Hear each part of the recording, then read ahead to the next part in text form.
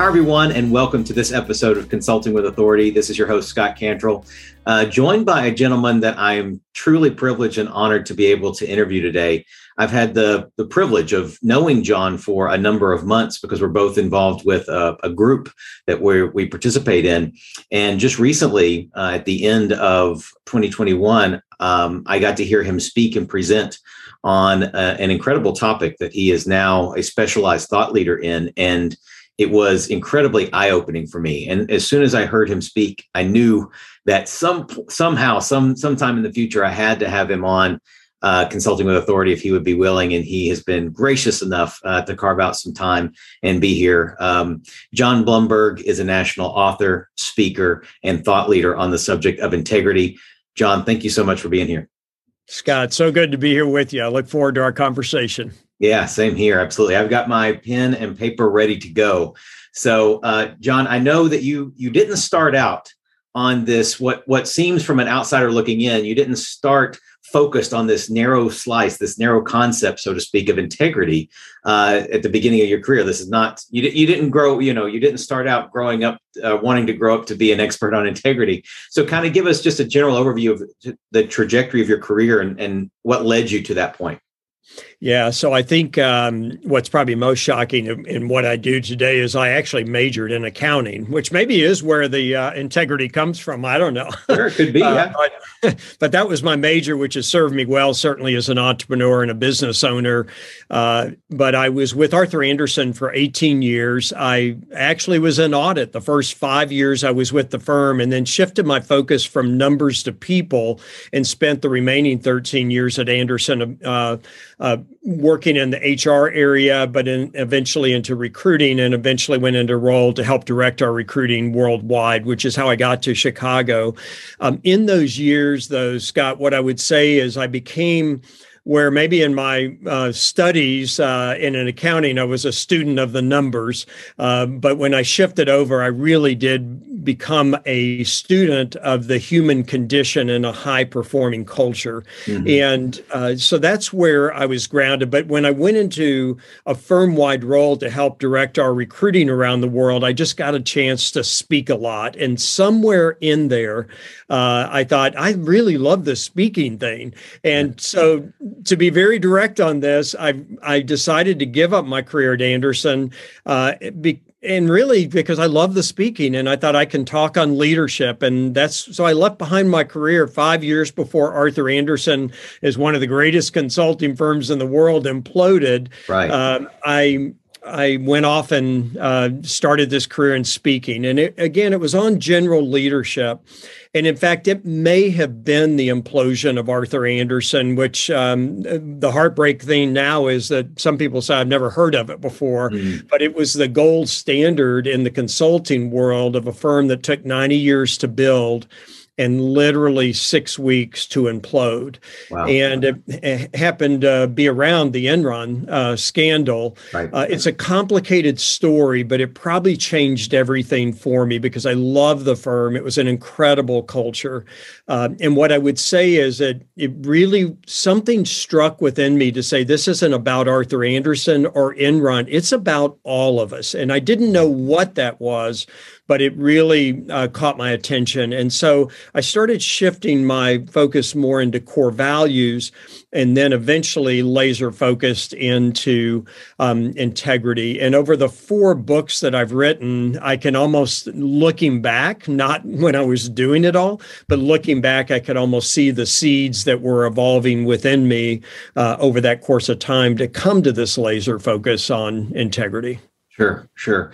Well, I remember last November when I had the honor of hearing you speak and share that information, just a short presentation, but even in just a few minutes, my brain was just overflowing with this different way of thinking about integrity and how it's not just an abstract idea, and it means more and has a more pervasive influence on our lives than we ever think. And I want to dive into that in just a second, but tell us a little bit about the nature of the work that you do now with your consulting practice in your firm.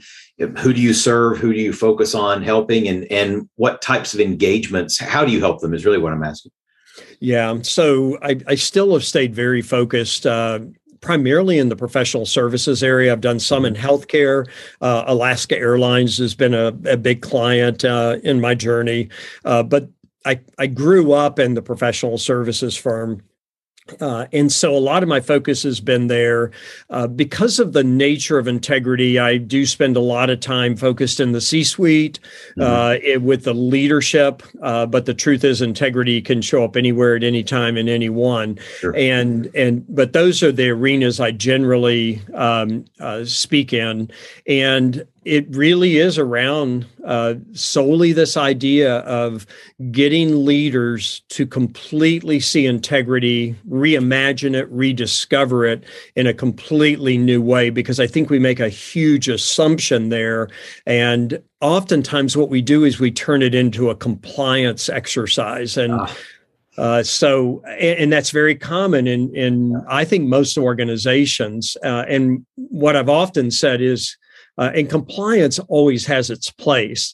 But what I do believe is the billions of dollars that are spent on compliance and rules is because we haven't valued integrity to begin with at the very root level. But that's generally the arena that I operate in, although it's one of those where the topic is applicable to any organization or anyone, sure. But it's a matter of where your outreach is. The in-reach, sometimes there are bits and pieces that come in where, I'll address those, but my focus mainly in outreach has been, in the executive suite. And I have, right now I'm coaching 2 public company CEOs. And again, it's always around this topic. And then, I also have groups that the public can sign up to participate in what I call the Circle of Integrity. So that's kind of the breadth of the way the information goes out. When I started, Scott, I was all about being a speaker. Sure. And somewhere along the way, I figured out, no, I'm not a speaker, I'm a messenger. And that message can come out in books or presentations or coaching. So it kind of filters out in different channels. That's a fantastic note and just a really important reframing, I think, certainly for me to hear, but I think for everybody who's listening and watching who may, depending on what label, right, we put on ourselves, whether it's speaker or coach or consultant, the reality is so many of us do all of those things in some capacity. We may call it slightly different things or think of coaching as, but the reality is, yes, at the end of the day, for us in this world of where we have a skill, knowledge, or expertise or service, and we're trying to impact, in most cases, the lives of another organization or an individual within a business, at the end of the day, we are just transferring information. We are a messenger at the core of who we are. And so it's a really important note, and one that I'm making note of here, because it's just a great note for me, because I don't need to necessarily lock myself into this world of business development consultant. At the end of the day, I'm sharing a message around how organizations and businesses can grow more effectively and more efficiently. So that's probably a very valuable note for everybody who's listening. For me too, Scott, one of the things when I went into speaking, I saw a lot of speakers who were writing books. Right. And I think a lot of times because they felt like they had to. Sure. And frankly, some of the products look like they wrote them because they felt like they had to. They weren't that great. I've read some of those books too. Yeah. But I was adamant that I was not going to write a book. I mean, I literally said, I'm a speaker and not a writer, that my gift was, speaking the oral word. Yeah. And that's probably where I realized, and it was right after Arthur Andersen imploded. A good friend said, your time has come to write. And that's really where I woke up to the idea, you're not a speaker, that's a vehicle. Yeah. You're a messenger. And that's where, the writing started. Yeah, that's fantastic. That makes so much sense. And it is important. I think it is important too, for all of us, right? People listening, watching, and us, to realize that at the end of the day, if what we truly want, and I think it is true for most people in our space, in our consulting space, if we truly want to improve the condition of the people that we serve, right, truly bring value to them in a meaningful way, then the question is not, how do I do that through speaking, or how do I do that through writing, this narrow channel? The question is, how do I do that? what channels could I use, right? That will be the most effective for the people that I serve. And it may be speaking, it may be writing, it may be consulting or coaching, it may be all of the above. And so being open to that, I think is really valuable. So that's a great, again, just a great note to remind us all that we are messenger first. So let's dive into some of your work on integrity, because again, I still go back and I've looked at my notes from the session that you did in November multiple times, and have found myself quoting you, sometimes paraphrased, but have found myself quoting, what I learned from that session. I think one of the things that struck me the most from the presentation was how you define integrity, or maybe how you don't define integrity. So maybe you can speak to that. And, I remember, and I'm just going to be completely transparent with you, John. I remember when you were being introduced for that session, and it was basically, John's going to speak on integrity. And I'm like, well, isn't integrity just, a sentence or two definition? I mean, isn't that kind of the end, beginning and end of it? I mean, don't you either have integrity or not? I mean, like, I really couldn't. I was like, what are we going to hear about? And I already knew you a little bit. And so I knew it was going to be gold. And so I was ready to take notes. So I was like, what could he possibly talk about? And then you spent the next few minutes just blowing my mind. So let's just kind of start with how you think about integrity and how you define it, or again, don't define it. Yeah. And I think the way that what was going through your mind, and thanks for the transparency, because that's integrity. But what I do find the conventional wisdom is, and I over and over continue to see this happen. If we were playing Family Feud and the question was, what is the one word people most often use when to define integrity, that word would be honesty, which is totally understandable. Yeah. Or what's the one phrase that people would use? And the one phrase most often is what you do when no one is watching. Mm-hmm. And I would suggest that those are not definitions of integrity, that those are lagging indicators of integrity. In fact, one thing I've said before is what integrity is not defined by what you do when no one is watching. What you do when no one is watching is defined by your integrity. Wow. And it's a flip of the words, but it changes everything. So 15 years ago, when I really focused solely on integrity, when I was beginning to say, this is where all of my energy needs to go, there were three words that I found were the best words to define integrity in the most comprehensive way. And those words were whole, entire, and undiminished. And if you really think about it, it sounds like integrated, like connection, not only connected internally, but connected collectively to anyone and anything. So I like to come at it from an idea that it's far more about connection. And connection, what flows out of that can be honesty, although that can get to be a complicated question within itself. Is there times where you're being honest where it lacks integrity? In fact, I put a thought for the day out one time that said, when you are claiming to be honest, but you are creating disconnection, is that really dishonest? And so it's a complicated thing that spins your head around a bit, but I really am trying to tease apart those two concepts because they're so interrelated, almost in a trite or a cliche kind of fashion. Sure. And so I like to look at it in a much richer and deeper way. And in some ways, what I'd say, Scott, is it really does take some unlearning of what we've assumed about integrity to reimagine it and rediscover it. Yeah, that is excellent. And again, I was part of that majority that you're talking about, right? In terms of how I thought about it. And I just hadn't considered this idea that I hadn't considered flipping the words around like you just described, right? It just made sense to me. Oh yeah, what you do when no one's watching. Yeah, okay. Who are you really? But what you're suggesting is that your integrity is what determines your behavior.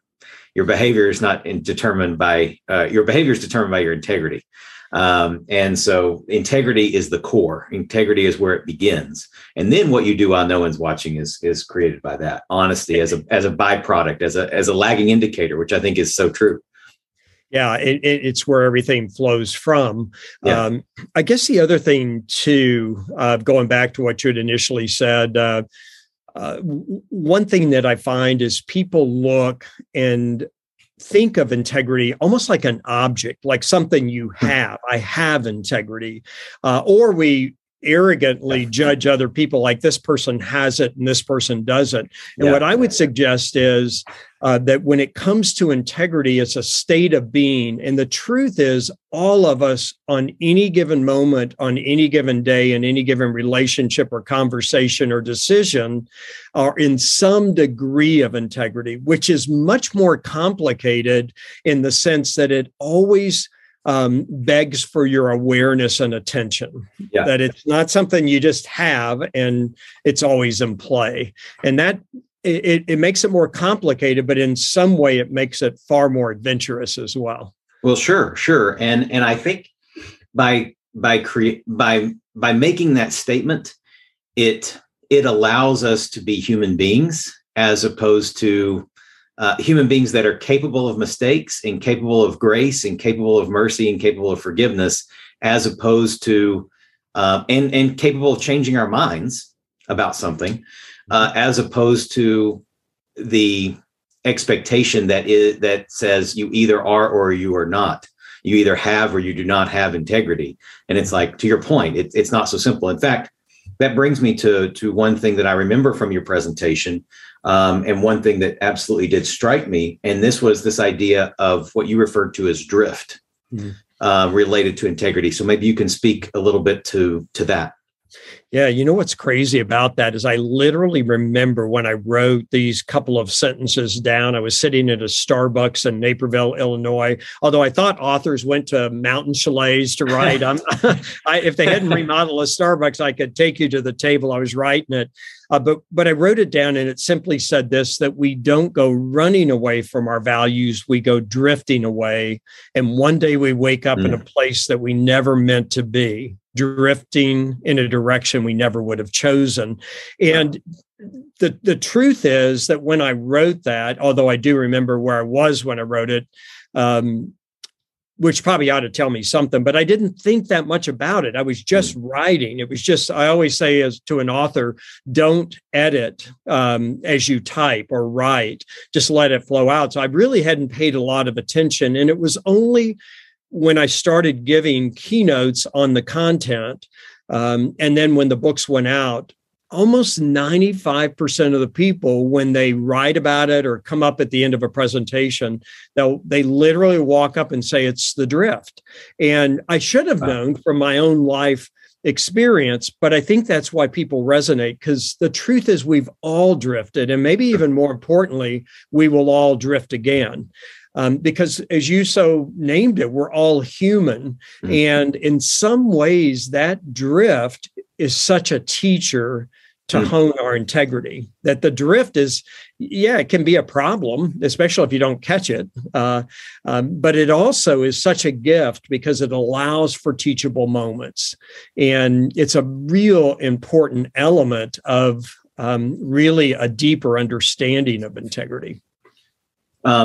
I remember when you talked about that on the presentation, and I think we, the audience was probably on mute, but I think I remember saying out loud, "Wow, that's me," that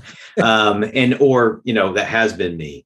And to your point that you made earlier, at any given moment in any given scenario, we are in a state of integrity, right? Where we are in the spectrum may vary depending on the scenario and situation, I suppose. From this point of view of drift and moving away, I think I got the quote close. We go drifting away from our core values, drifting in a direction we never would have chosen. As that drift happens, it's one of those gradual things, like the frog in the boiling pot of water, I suppose. And we may not notice it at the beginning, but at some point we get so far away from who we are supposed to be, who we know we can be, and we realize, I'm quite a bit of distance from that shoreline. And it's time for me to get back there. What what types of, let me just ask the question this way. How can one observe or notice that they're drifting sooner so they don't get so far away from the shoreline and they can course correct in more real time or faster and easier? Any thoughts or ideas on that? Yeah, it's a great question. And I think that's where the work comes in, is being able to dig to our core values, which also is another area that I think we misinterpret or we misunderstand. In fact, oftentimes what I find is people will think of their core values through the lens of what do I value? And that's very different. That's not a bad perspective on paying attention to what you value, but those are not your core values. And in fact, the other way I've hit on integrity, which is contra, I think, to many individuals' list of core values, and also certainly many organizations, is that integrity is not a core value, which surprises a lot of people. And what I say is it's the fabric of every value. It's the integrator to what we name as our values. But if you do the work and digging to your core, and I frame it out through your digging through behaviors and wants and needs and opinions and beliefs, which are all things we value, but digging really to the core. Once that core is realized, and that's not a pick your five favorite off a list of 30 or take an algorithm that spits it out for you. That's a wrestling match, and probably over at least a year of, you work on a little bit, put it away, work on a little bit, put it away. But eventually, I think that eventually begins to become more and more clear, especially when you start to separate out behaviors, wants, needs, opinions, and beliefs, which are really hard to move out of that core value bucket. But once you do, and you get real core clarity on what are your core values, then I believe what happens is you keep anchoring back to that. And when you continue to anchor to it, and I mean this literally every day, what you'll find is you're still going to drift, but you're going to see it much sooner. And again, the drift isn't the problem. It's the lack of noticing the drift. And you so aptly name, the shoreline keeps getting further and further away. What's really dangerous is when you can no longer see the shoreline, and now you have no idea how far you're drifting. You've lost perspective at that point. Wow. No, that's, I was just using the metaphor because it made sense, but it sounds like it works beautifully in that example. I hadn't considered losing sight of the land. But certainly, even at times, moments, very difficult, traumatic, tragic experiences in my own life. I at least for some period of time. Now, fortunately, I've had people around me to say it's over there, right? It's that way in terms of where the land is. But I felt that way, and I guess anybody that lives long enough, has the privilege of living long enough, is going to have those types of experiences, I suspect that they can be catalyzed or triggered in a lot of ways, not necessarily through a negative experience. They could possibly be triggered through a euphoric or very positive experience where you suddenly lose touch. Things are going so well that you lose touch with that core. You pull the anchor up. In fact, Scott, you name a really good thing there, that because I think a lot of times people think a drift can be through very negative things. Oftentimes I've seen some of the greatest drifts in the midst of great success. Fascinating. And one thing I always suggest people is you need to have people in your life, just as you were saying, point you there, is what I would say they're drift catchers. And you give them permission to bring you back. You just say, if you see me drifting, call me out. And they can be they have to be people that love you enough to tell you the truth, and you love them enough to accept the truth when you hate what they're telling you. But very often it is in the midst of great success. And think about this for a second with professional athletes or singers, artists, or politicians, where you have people in the inner circle, and the inner circle quits being drift catchers because they're afraid to say the truth. Yeah. Because they're afraid they're going to get kicked out of the inner circle, which is why sometimes very successful people, it's so heartbreaking because they don't have anybody that can really be a drift guard or a drift catcher for them. Gosh, that is so true. I hadn't even considered that aspect of it. But those, I mean, talk about, a laundry list of examples that you could point to that are publicly available examples. Yes. I think, we see.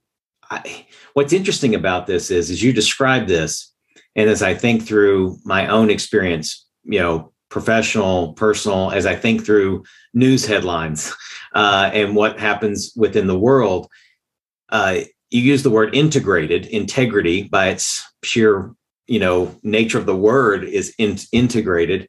I start to see, again, I'm using your metaphors, but they're very spot on.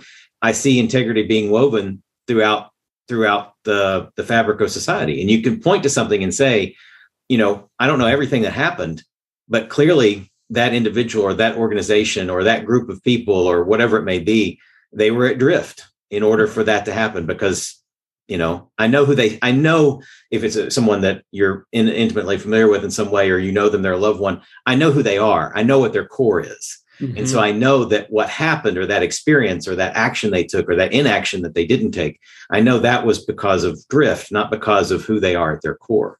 Yes. And I would say this too, Scott, because I do think you point out when we know somebody, we can see the drift because we know the core, we know the person. What I would suggest is whenever you see a downfall, a tragedy, whether it's a politician, whether it's a corporate leader, whether it's a pastor, whatever the case may be, you can always know that they've drifted because I'm a big believer. Now, I'm an optimist, but I'm a big believer that everyone at their core is good. The core is there. Now, the question is, have they defined it? And even if they've defined it, then have they drifted? But we can almost know that there was a drift in play because I think we're all wired with that goodness. The question is, have we been in touch with it? Have we discovered it? Yeah. And then have we gotten distracted in the drift along the way? Yeah, I completely agree with your optimism. I think it's the right perspective. I think it's the truth, but even if we can't know it's the truth, I think it's the right perspective to have. And that idea of forgiveness and mercy and grace and just this nature of this fallible being called a human being, we just have to accept that and accept the fact that we're fallible, we can make mistakes, and also accept and know that we can course correct, that we can come back to that core. So were you going to say something? Yeah, I was just going to say that's so true. Let's also say this in the midst of my optimism, every now and then it has a cloudy day. Oh, sure, fair enough. And then I'll say, okay, there's the exception. There's nothing good than that person, right? No, right. Which is my own drift. We can all think of people throughout history that can be labeled safely as being the exception to that rule. So in terms of so once the drift is noticed, I'm sort of thinking through this in a procedural way. Once that drift is noticed, I guess that may be the most important. That awareness may be the most important step in terms of getting, to use the metaphor, getting back to the shoreline. But what are some of the steps? I can imagine that there are people listening or watching this and they're saying, I thought my life was going to be this way, or I thought I would be able to do this with my business. And because of the tyranny of the urgent, or because of my financial situation, I've had to make decisions, or I felt like I've had to make decisions or choices that have caused me to move away from the core of who I feel like I'm meant to be. And maybe they're coming to that awareness, or maybe they've had that awareness for a while, but they don't know what to do. They feel stuck. They can see the shoreline. They know they're drifting further away, but the oars are have floated away long ago. What are some ways, mentally, emotionally, physically, behaviorally, that someone can get back to the core of who they are. Yeah. I'm gonna go back to the idea of digging to your core, knowing the core, and then daily coming back to check the core. I mean, think in organizations how much we measure today, measurements, and they do that on a regular basis. Now, that can also be a problem and put pressure on values, but the question is, are we connecting back to it? So as we're moving along, we're catching the drift sooner. But let's just say, in all the very valid things that you mentioned there, of the pressures, the human pressures that we face, either in a relationship or in a financial situation, or trying to figure out our business, or right. Let's take the pandemic. I mean, that It's been a horrific kind of situation for some business owners. Is that wherever you are, you can always re-anchor. And the worse it is, I assume that there are times where we need to think out loud with somebody else that we trust and have conversations about that. But I would also say this, that we oftentimes think things are always supposed to work out. If we're always supposed to be successful. Yeah. Oftentimes we are where we're supposed to be, even in the drift. And that where we are has the greatest opportunity to help us see even deeper. The problem with everything blowing and going, and I've actually said during this pandemic, and let me just say this, because I realize that there has been great tragedy and great loss through this experience. But I would also say that this pandemic is, when I think in terms of integrity and digging deeper to your core, this is, I would say, holy ground, that it rips away the veneer so we can see things in a way that are more honest, they're more clear, they're more truthful.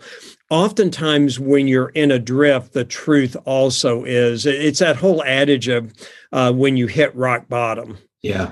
When you hit rock bottom, I can begin to climb again. I've actually got a foundation to begin. Now, I would prefer that it be tweaks along the way, that being at the bottom of the well, at that dark moment. But wherever you are, there's always the possibility to begin the correction. And it may take grace and it may take empathy. But that, I think the truth is, no matter where you are, there's always the opportunity to reset, to reconnect, to reintegrate to that integrity. That's excellent. And I loved what you said about there's opportunity in the drift, because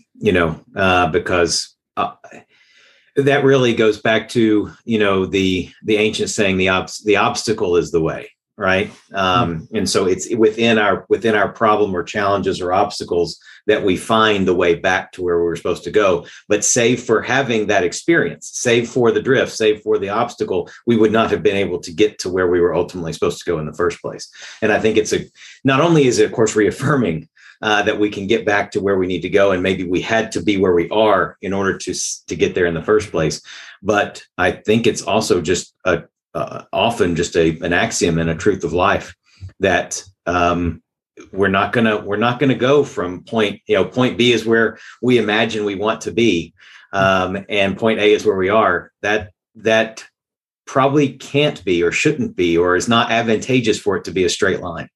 Yeah, I would agree with that, and in many ways, I'd say, Scott, that we like to have integrity and values be like this clean, pure. Well, that's the veneer, right? Yeah. The truth is, it's messy and it's a wrestling match, and it's beautifully messy.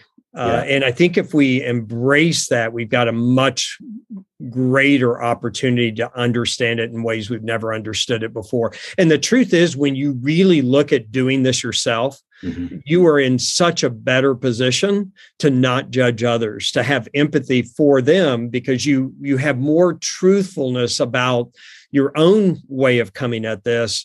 And therefore, when others are drifting or struggling, you're not judging, you're helping. And there's a big difference in that. Well, and I would imagine that so much of the work that the folks who are listening and watching this do is, whether they've thought about it in this way or not, I don't know. But I would imagine that so much of the work that they do at its core is helping organizations or individuals be pointed back in the right direction and re-anchor and get closer back to the shoreline. Even if it's somebody like me who's on the business development side of things, you may say, well, what does marketing and sales have to do with core values and drifting away from what an organization wants and needs to be? Well, I think if you just peel back one layer of that onion, to continue the mixed metaphors here, to peel back one layer of the onion, I think it has everything to do with it, right? How what is your value proposition? What are you trying to deliver to the marketplace? What results and outcomes can you help an organization create, or can you help an individual create? And the more anchored those things are, it seems to me that the easier the messaging, the easier it is to be a messenger, and the more authentic and genuine that message becomes. To that end, I want to talk a little bit about what have you seen in terms of in your own life and in the work with the organizational clients or the individuals that you've worked with on this topic. I can imagine what some of these things might be, but I'll have you maybe share some of these, and feel free to share an example that you'd like to. But in terms of results or outcomes, as someone gets more clarity, not to say we're going to be perfect, but when they get more clarity about what integrity means for them, they know what their core is, they get anchored to it, and they can notice that drift quicker, and they can take action quicker to re-anchor. What are some natural results or outcomes, either on a personal level or professional level, that you've seen? Yeah, so let's start with personal, which is where I always start. One of the great pushbacks I get in organizations is, what does personal values have to do inside an organization? Isn't it about our organizational values? And frankly, most are terrified of personal values. And the reason is because they're confused about core values versus the behaviors, opinions, beliefs, needs, and wants. Right? They're conflating the two, right? Yeah. Exactly. Okay. But what I've said is personal values. Well, somebody will say, well, aren't personal values personal? And I said, yes, but they're also incredibly systemic. In other words, it doesn't matter whether you think that personal values belong in the workplace. They come through your door every single day, and that's true whether the person knows what they are or not. So why don't we gain the potential of what they are when they're discovered? And the truth is, with a leadership team in an organization, it's almost irresponsible to name the values of the organization without having done your own homework to begin with, because you're almost trying to name the values of an organization without an anchor yourself. And so what I would say is this, with so much measurement and so many metrics, I think this is one area where there's not a tangible measurement. There is an intuitive measurement, and leaders that really have dug to their core, they don't have to have a mechanical measurement to let them know what intuitively has become so clear to them. Right. I think that's also true at the individual level. You intuitively begin to know, am I drifting? Am I not drifting? You just have so much awareness about it that it can make a huge difference in that regard. One of the great risks on this is we've become so focused on in fact, many have written, if it's important, it's measurable, or we measure what we believe is important. Right. What if the most important things aren't mechanically measurable? And I think that's a bit of, what this is. I think the other thing for me, Scott, is this is hard. And so when you have a leader trying to do this, it is hard work. It takes an enormously courageous leader to stay the course, because what we want to do in business is we've got the plan, we got it done, we're good to go, right? This one isn't a good to go. It's always going, right? And so I think you have an intuitive nature to it. at an individual level, it keeps coming back every day. You just kind of check where you are on it and how am I doing with it, and what can I learn from it along the way, which is probably the best measurement that you can have to keep it on course, I guess. Yeah, that's tremendous. That's absolutely. I hadn't thought about. Again, I'm in the business development space, so when it comes to exactly what you said, when I'm working with an individual organization, understandably and rightfully, we're measuring certain key KPIs, key performance indicators, and that's what we're looking at.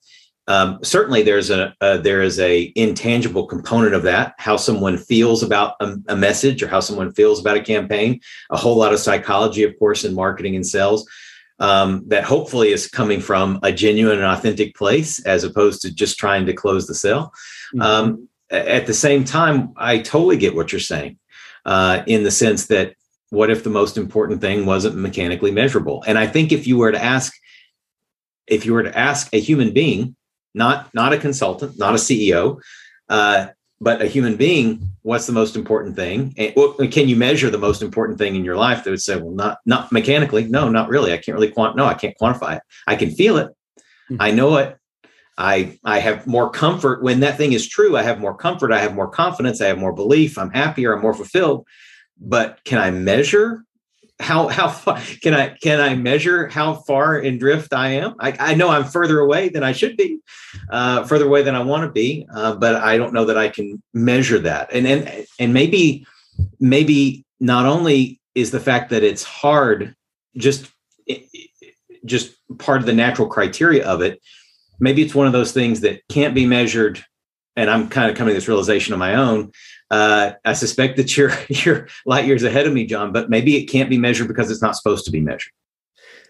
That's brilliant. That really is brilliant, because that changes everything. You're trying to do something that was never meant to be done. And that always creates quite a dilemma.